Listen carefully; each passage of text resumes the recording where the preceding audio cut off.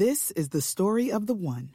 As head of maintenance at a concert hall, he knows the show must always go on. That's why he works behind the scenes, ensuring every light is working, the HVAC is humming, and his facility shines. With Grainger's supplies and solutions for every challenge he faces, plus 24/7 customer support, his venue never misses a beat. Call quickgrainger.com or just stop by. Grainger, for the ones who get it done. Hi, this is Megan Cloherty, investigative reporter for WTOP News. If you like top news from WTOP, we think you'll love our new podcast called The DMV Download, where we take a more in-depth look at the biggest local stories of the day happening in our area. We hope you check it out. Grand jury in Loudoun County. I'm Neil Augenstein. Criticism of former President Trump's handling of that classified information. D.C. neighbors call for an end to gun violence in the city. This is Kyle Cooper. Wall Street down across the board to wrap your business week at the Friday closing bell. Good morning. Welcome in. 3 o'clock. This is CBS News on the Hour, sponsored by NHTSA.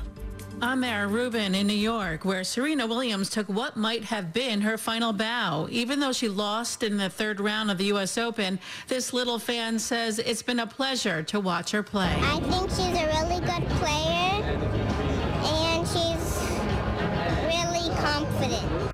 And in an emotional post-match interview, when asked if she would reconsider her evolution, Serena said, "I don't think so, but you never know." 13 million people will crowd into airports this Labor Day weekend. Can they handle it?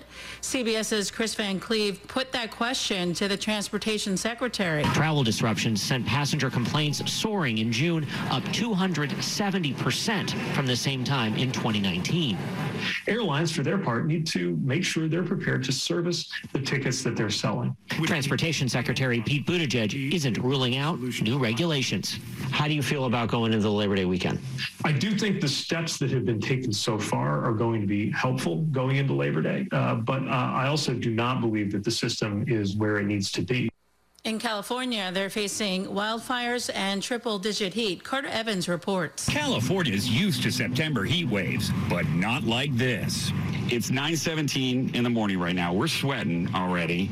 The temperature on the blacktop, 109 degrees. LA School Board President Kelly Gonez is leading an effort to add more green space to schools. What's it like here in the afternoon when the sun is beating down? It's baking. It's baking. Their shoes can start to melt.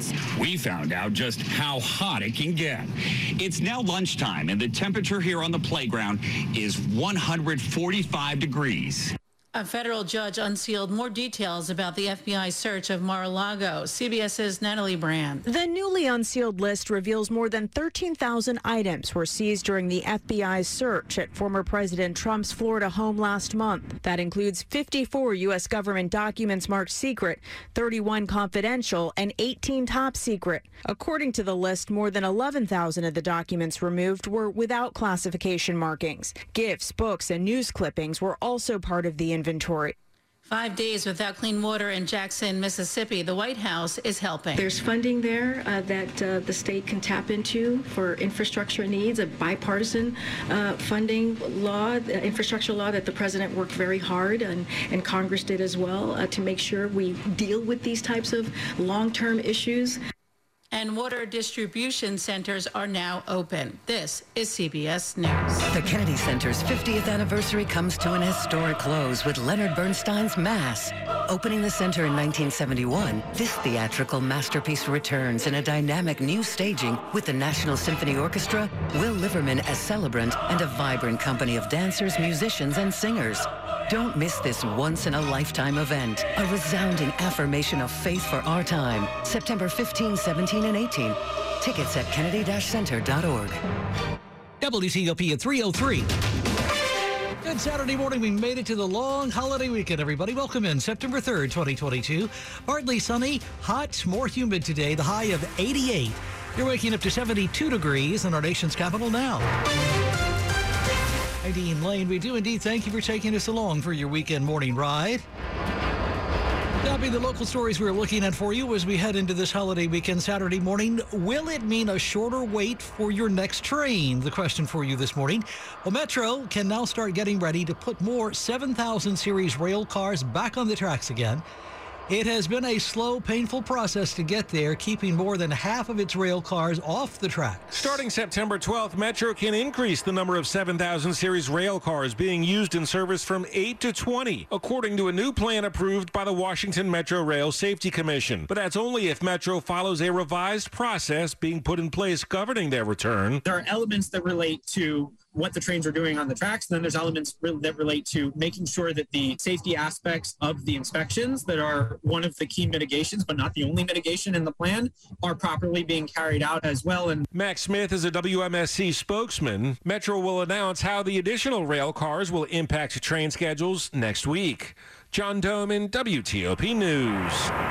Transportation of a different sort. Some good news this morning for drivers who take I-66 in Virginia. First phase of I-66 express lanes, we're told, should be open sometime next weekend. And 1 week, the 9-mile western stretch of 66 express lane spans from Route 29 in Gainesville to Route 28 in Centerville. It'll feature, we're told, several new ramps that provide direct access to and from the express lanes themselves. The remaining 13 miles of new express lanes along I-66 between Route 28 and I-495, the Capital Beltway, are scheduled to open before year's end sometime in December of 2022. WTOP News Time, 3:05.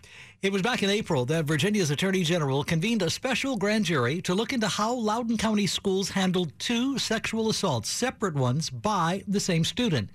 The school board in this case now has asked Virginia's Supreme Court to stop the grand jury, but the High Court says the investigation will go on. In its lawsuit, the Loudoun County School Board has argued the special grand jury was unconstitutional, but Virginia's Supreme Court has rejected that argument. In its ruling, it says Loudoun's fear and the potential of investigative overreach by the grand jury doesn't constitute any harm, much less irreparable harm. The court says the school board will continue to oversee the school system exactly as it has done in the past. Neil Augenstein, WTOP News. Now, Governor Glenn Youngkin is calling the Virginia Supreme Court's decision a victory for parents, teachers, and students in Loudoun County. WTOP at 3:06. Community members fed up with gun violence in the region marching through the streets of D.C. this week, calling for change. End this violence in our streets. That's what this is about. Chanting, "Put down the guns, lift up the kids," people walked through the streets here near North Capitol and O Streets Northwest. Joining them, D.C. Councilman Kenyon McDuffie. This is what community looks like. Collective outrage against gun violence.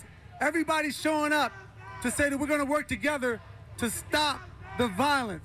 Gun violence has heated up this summer. A 15-year-old shooting 2 classmates in Northeast, the latest. This year so far, police have confiscated more than 2,000 illegal firearms. In Northwest, Kyle Cooper, WTOP News. Traffic and weather, an update in 1 minute. Learning more about news in our region doesn't need to be time-consuming. Just spend 20 minutes with the DMV Download podcast each weekday afternoon. Conversations with newsmakers. Dr. Anthony Fauci. If we all pull together, we will be able to get control of it. Going deep on stories across the DMV. Metropolitan Police Department Chief Robert Conti. When you talk about mass shootings, it is the thing that keeps me up at night. Megan Cloherty and Luke Garrett make it easy to listen and learn more about the stories and people that make a difference in how you live. Presented by Steamfitters Local 602.